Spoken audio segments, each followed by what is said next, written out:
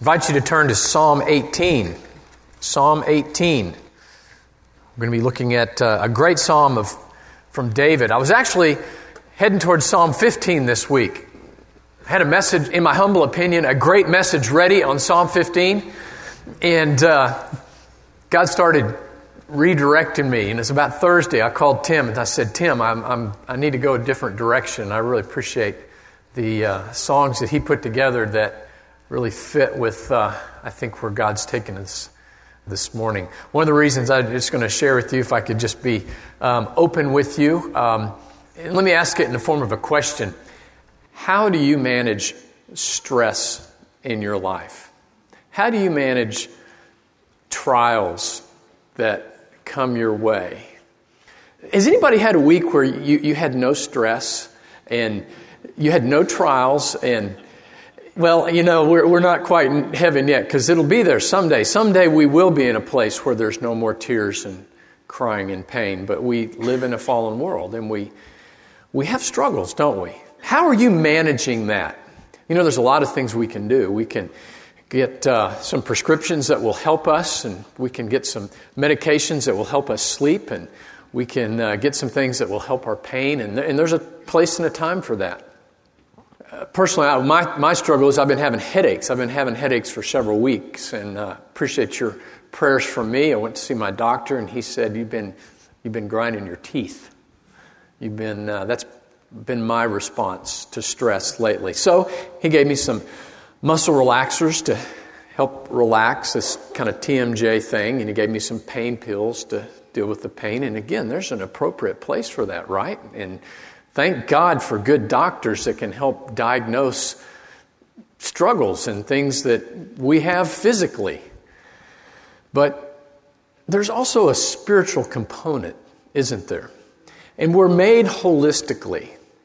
And we have, things that we think about. We have sometimes physical responses to stress and things that are going on with us. But if we're not careful, we try all these other methods, you know. I mean, you need to exercise. Okay, get a good jog in, and that helps. There's nothing wrong. In fact, that's helpful to get some exercise.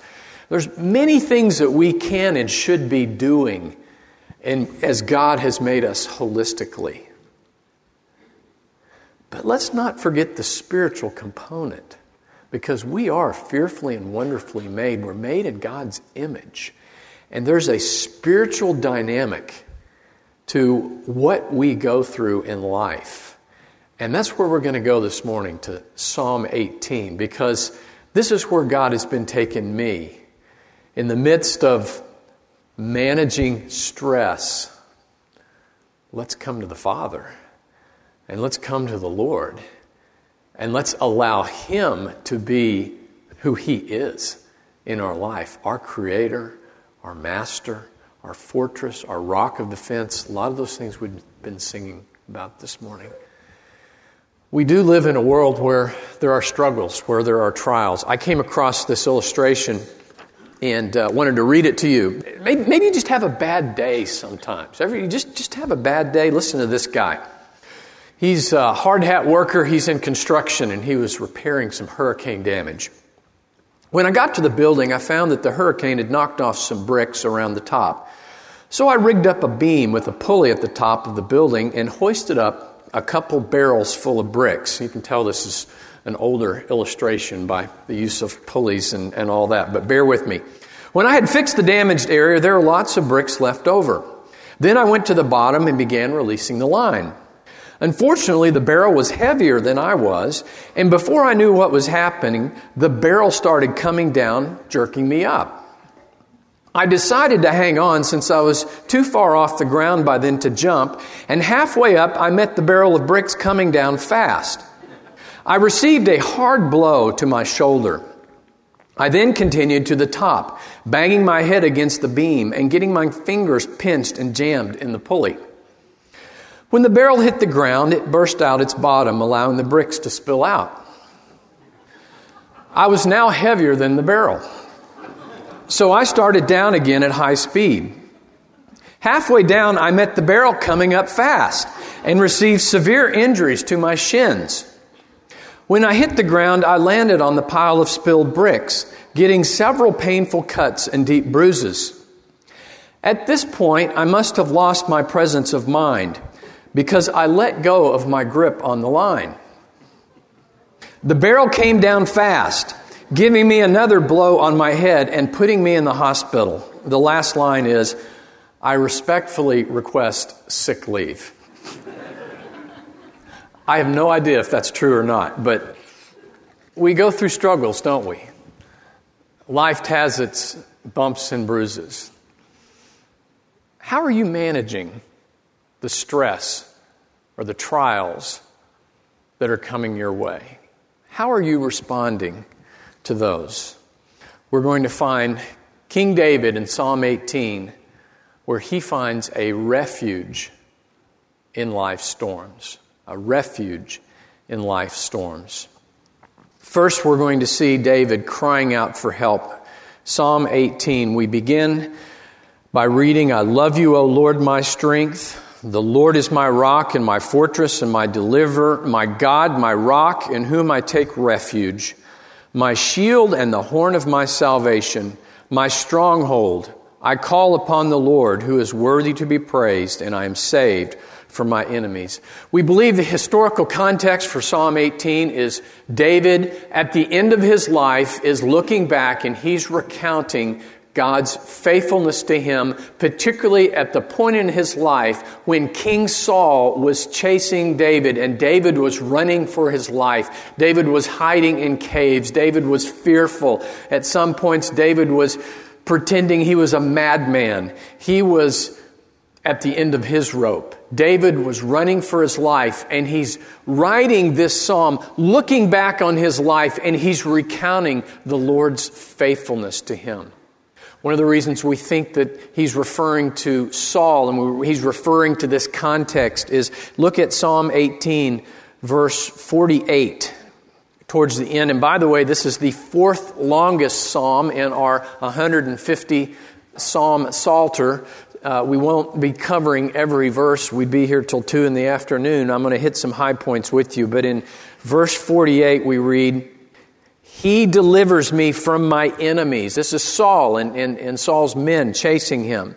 Surely you do lift me above those who rise up against me. You do rescue me from the violent man. We think he's referring to King Saul in this situation. That's the context out of which David writes this Psalm 18. What are you experiencing in your life? What struggles might you be having? Again, I mentioned we're made holistically. We're made in the image of God, and we have things that we think about. We have sometimes physical responses to stress and pain and trials. We also have emotional responses, and they're real.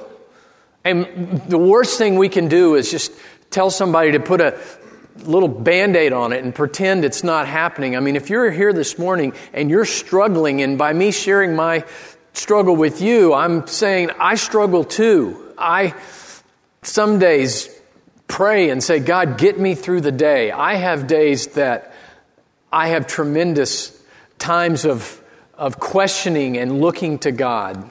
That's real. That's life. And if we're honest, we're all in a place like that. And let's look at some of the emotions that David describes to us, because they're real and they're powerful. Let's look at some of these. Look at verse 4 in Psalm 18, verse 4. He says, and this is what David was feeling when he was running for his life from King Saul. He says, the cords of death encompass me. This is anxiety. David is feeling anxiousness, and some of you may be feeling anxiety at whatever you're going through in life, whatever situation you may be having. We keep reading in the last half of verse 4, and he says, and the torrents of ungodliness terrified me. This is fear. Do you ever feel fear? Sometimes fear can just be overwhelming. We keep reading in verse 5. The cords of Sheol. Sheol is the underworld, the nether world. It's a reference to death as well. The cords of Sheol or death surrounded me. He felt hopeless. You ever feel hopeless? Things are coming at you, and whatever situation is so heavy and so weighty, you feel like there's no hope. David felt this way. We keep reading. Look at verse 6. In my distress, and we're going to see his answer, how he called upon the Lord, but David was distressed. Any of you feel distressed this morning? I asked Mike to read from Psalm 42, and let me mention some other emotions. And there's many that we can find in the Psalms. And that's one of the reasons I love the Psalms, is because David is so refreshingly, sometimes brutally honest with what he's going through. And we see that even great men of God, men of God's own heart, they struggled. We live in a fallen world, and things come our way, and sometimes they overwhelm us. Look at Psalm 42. Verse 3, David says, my tears have been my food day and night. He may have been depressed, certainly discouraged. He's crying day and night. So he asked the question in verse 5, why are you in despair, O my soul? Here we have the emotion of despair. And then he keeps going in the second half of verse 5. And why have you become disturbed within me? In the core of his being, he's feeling these emotions of despair and being disturbed. Any of you ever feel forgotten? Any of you ever feel alone? Like God, he's not even there. He's not listening. Nobody cares. David said this in verse 9, I will say to God, my rock, why have you forgotten me? These are powerful emotions, and they're real, and we have them from time to time. And I think one of the best things we can do this morning is we come together as a community of believers, as a family of God, is to have the courage to be honest with God about the things that we're feeling and we're going through. But also to have the courage to be honest with each other, those around us. Because God has given us, once we place our faith in the person of Jesus Christ and receive forgiveness of sins and are adopted into His family, He gives us the body of Christ. And we are to bear one another's burdens. We're in this together. You're not alone. You're not to face whatever you're facing by yourself. We have each other, and we have God. And let's go back now to Psalm 18, and let's look at this God that David trusted in. Let's look at what he is like, because I think we have a key question that we all have to answer. The key question is, can I trust God? Can I trust Him for what I'm going through? You ever ask yourself that? If we're honest, that's at the core of a lot of the things we struggle with. Can I trust Him? Trust is the foundation of all relationships. If I don't trust you, I'm not going to open myself up to you. Okay? If we don't trust God, if we don't believe that He is who He says He is, why should we go to Him for help? Why should we cry out to Him? This is a fundamental issue at the core of our Christian faith. Can I trust God? Well, let's look what David says. Can I trust Him? Let's look at how David describes the Lord. He begins with this incredible statement, a statement, don't overlook this, that describes his relationship with God. I love you, O Lord. I love you, Jehovah. Jehovah God, the covenantal name of God with his people. The name of God that when the people coming together, and by the way, this psalm was read and it was sung as a chorus and as a hymn of praise by the worshiping community, and they would come together and say, I love you, Jehovah, the covenantal name of God with his people, that God will be faithful to his people. David is saying, I love you, God.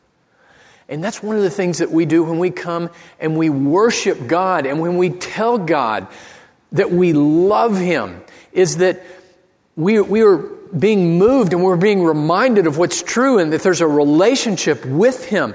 And we're moved in terms of our passion and our description of our relationship. And we just tell him, I love you, Lord. I love you. And he's going to go on and he's going to describe characteristics of what God is like, who God is like. Again, answering this fundamental question, can I trust him? And he's saying, first of all, I love you. What God? Not a God, not the God. I love you, my God. I love you, O Lord, my strength. Every one of these we're going to describe. It's called personal agency. There's ownership. My strength. The Lord is my strength, David is saying. Several times he will repeat this throughout the song. In verse 32, the God who girds me with strength. In verse 46, the Lord lives, and blessed be my rock, and exalted be the God of my salvation. That was the wrong verse. Verse 39. I read it with power and conviction, though, didn't I? Verse 39. For you have girded me with strength for battle. We see strength in David describing his relationship with God. The Lord is my strength. Paul would say, when I'm weak, then he is strong. In my relationship with God, I have to come to him as poor and needy for me to experience his strength. Do you notice the humbling element in that? Because see, when I got it all together, when I'm strong, then I don't need God, right? And then I'll take all those other paths to try to fix my problem and try to manage my stress and try to deal with my issues. And I'll do everything else except coming to him on my knees and saying, I need you, Lord. Lord, you're my strength. You're all I have right now. And I trust you. Lord, David says, the Lord is my strength. He's also my rock. The Lord is my rock. Notice the present reality. David is describing the reality that in the moment with all these things that were overwhelming him, that the Lord is present and the Lord is real. The Lord is my strength. The Lord is my rock. Now that's an interesting phrase. Again, several times in this passage we see the Lord being referenced as a rock. Why does he call God a rock? What do you know about the geography of around Jerusalem and Palestine? It's a very rocky area, isn't it? Where did David go to run from Saul? He ran to the mountains. He ran to the rocks. He ran to the caves. And I can just imagine David is describing what it was like. You ever been to the Garden of the Gods outside of Colorado Springs? How many of you have been there? What impresses you about that place? Just the hugeness of these rocks, the magnificent size of these boulders, and how we're kind of small. We're tiny compared to that. God is my rock. He is my protector. I can count on him. He is stability to me. You know, we have a number of hymns in the hymns of faith that describe this.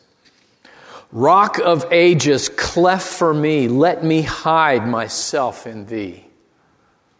We can come and we can hide and be in a safe place in the presence of God, Jehovah God, the covenant God, our rock. Another one, on Christ the solid rock I stand. Isn't that great? And I think David prophetically is pointing forward here to the person of Christ. In fact, if you read John Calvin's commentary on this, he said you can't help but read Psalm 18 without thinking of the person of Jesus Christ. I was going to say this at the end, but let me jump down to the very last verse. He gives, verse 50, he gives great deliverance to his king. He's the king. He's describing how God gives deliverance. He shows chesed, this loyal loving kindness to his anointed, to David and his descendants forever. This is the reference to the Davidic covenant. And there's a coming king of the line of David, the tribe of Judah. Who is this? Jesus. Jesus Christ. On Christ, the solid rock I stand. In Matthew 7, we read about the wise man who built his house upon what? The rock.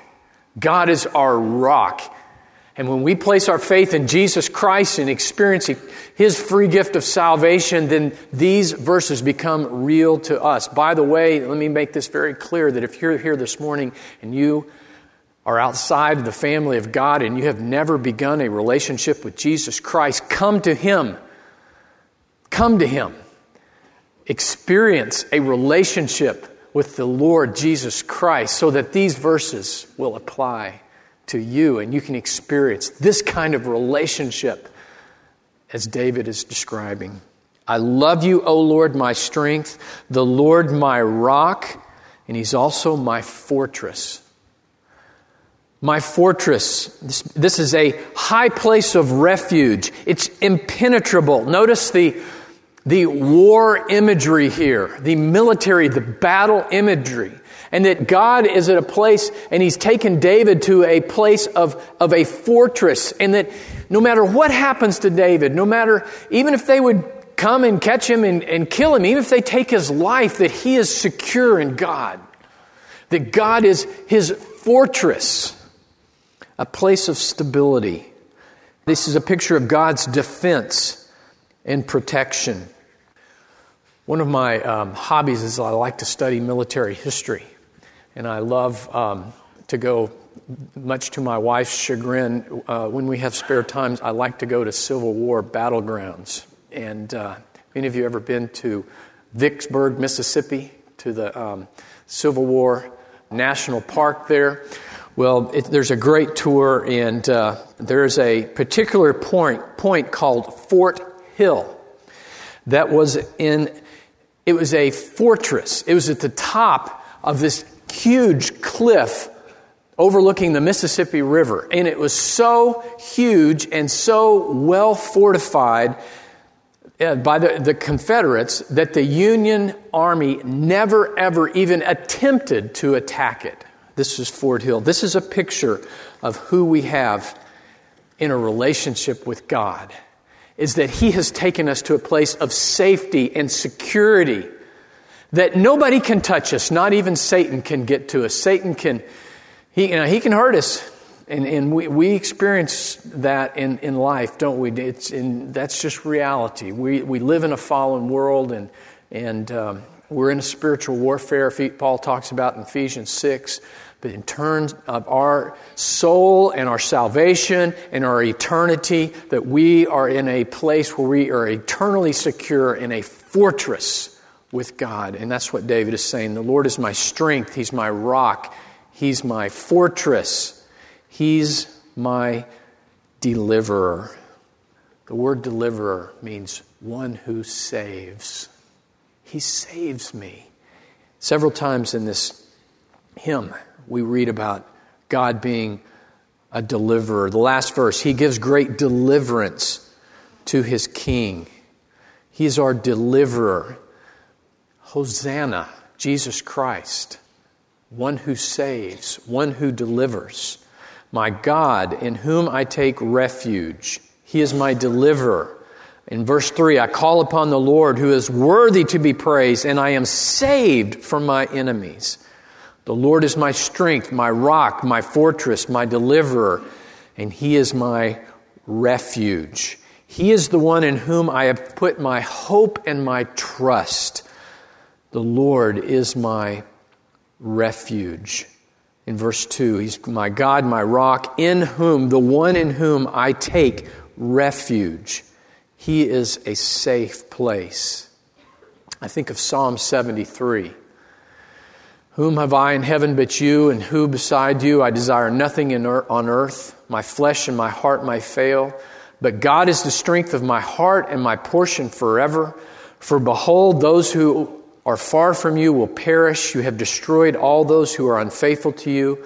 But as for me, the nearness of God is my good. I have made the Lord God my refuge. He's also my shield. He's my shield. And again, the battle terminology. He is my protection. And in Ephesians 6, we're told to put on the full armor of God. He is my horn of salvation in verse 2. My shield and the horn of my salvation. The horn, they had in mind a bull's horn or a ram's horn, which is the shofar, and they would blow that horn, and it was a signal to charge in battle, or it was a signal for the people to come and to worship, to be drawn to Jehovah, for the time of worship was at hand. In Luke 1, chapter 1, we read in verse 68, Blessed be the Lord God of Israel, for He has visited us and accomplished redemption for His people, and has raised up a horn of salvation for us, referring to Jesus Christ, in the house of David, His servant. He is my horn of salvation. He is my stronghold. Again, personal agency here. He is a safe place. There's relationship. He is my stronghold. So what am I to do? How am I to respond? We're to cry out to God for help. And that's the model that David gives us here. To cry out to God. Verse 3, I call upon the Lord who is worthy to be praised. Can I trust Him? Yes. Yes. He's my Lord, my strength, my stronghold, my fortress, my protector, my shield. Yes, I can trust Him. So my response is to call out to Him. Even David goes on to say, to cry out to Him in verse 6. In my distress, I called upon the Lord. And you see the emotion here. You see almost a desperation. I cried out to my God for help. He cried out to God.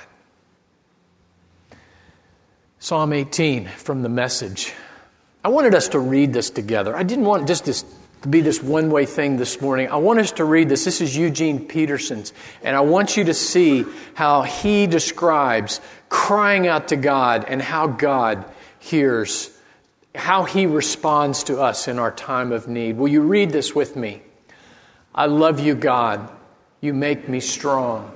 God is bedrock under my feet, the castle in which I live, my rescuing knight, my God, the high crag where I run for dear life, hiding behind the boulders, safe in the granite hideout. I sing to God the praise lofty and find myself safe and saved. The hangman's noose was tight at my throat. Devil waters rushed over me. Hell's ropes cinched me tight. Death traps barred every exit.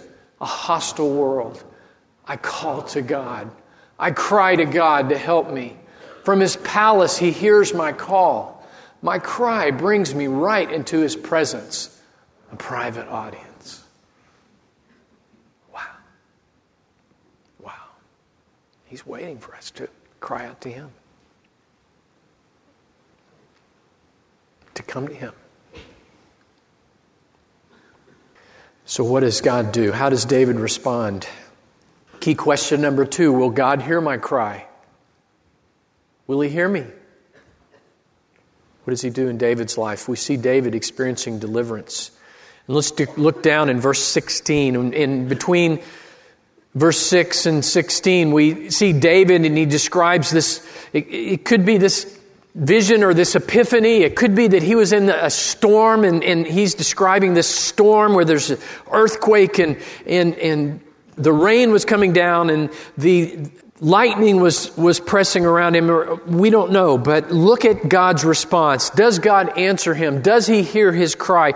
Look at these verbs. Look at God's faithfulness. Look how God responds to David. He sent from on high. He took me. He drew me out of many waters. He delivered me from my strong enemy and from those who hated me. For they were too mighty for me. They confronted me in the day of my calamity. In contrast, but the Lord was my stay. He brought me forth also into a broad place. He rescued me. Why did He do that? Because He delighted in David. Can we trust Him? Yes. Yes. Will He hear us when we cry out to Him? Absolutely. He's waiting. He's waiting for us to come to Him and to cry out to Him. Does He know you? Yes. He will come. He brought me forth. He rescued me. Why? Because He delighted in me. Do you realize that the God of creation delights in you? Let that sink in. The God of creation delights in you. What does that mean? Delight. It's from the root to bend down. And again, David is picturing God who's up and He's seated in heaven and He's bending down. He's coming down to David to rescue him. This can also be translated, this word delight. And think about us and think about how God delights in us. To take pleasure in, to be mindful of, to be attentive to keep or protect. God knows us by name. And that's how the Good Shepherd, John 10, describes His sheep. He knows us by name. And God delights in you and me. And He wants us to call to Him. He wants us to admit our need and to allow Him to be God and Lord, our Savior, our deliverer, our protector, our fortress, our defender. Will you come to Him this morning? Will you respond to Him right where you are? Tim, would you come? Tim's going to take us back to a song that we sang earlier, Come Ye Sinners. Poor and needy, weak and wounded, sick and sore. Jesus ready stands to save you, full of pity, love and power. Come ye thirsty, come and welcome. God's free bounty glorify. True belief and true repentance, every grace that brings you nigh. I will arise and go to Jesus. He will embrace me in His arms, in the arms of my dear Savior. Oh, there are 10,000 charms. Tim, would you lead us? Will you stand together? Let's come to Him this morning.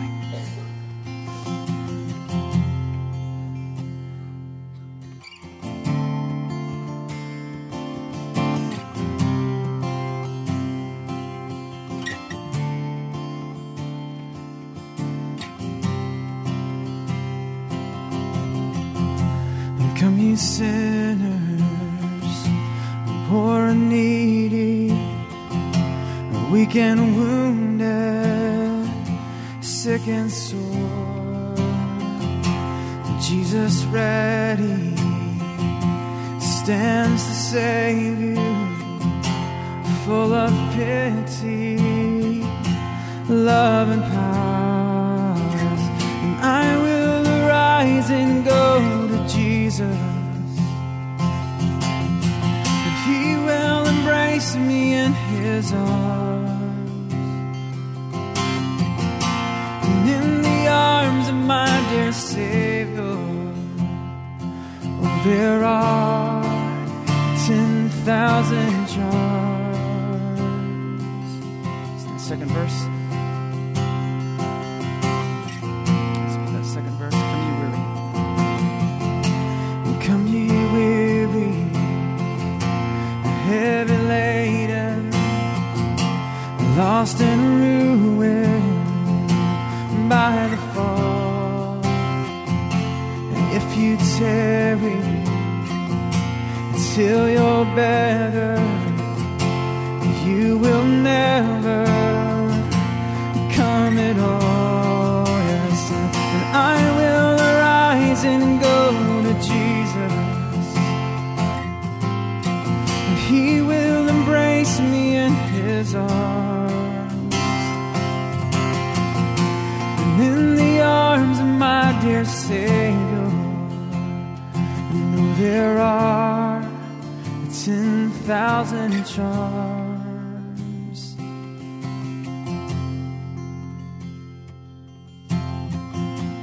Lord, we love you. We thank you for this morning. We feel your presence here. Yes, you are trustworthy. Yes, you hear us when we cry out to you.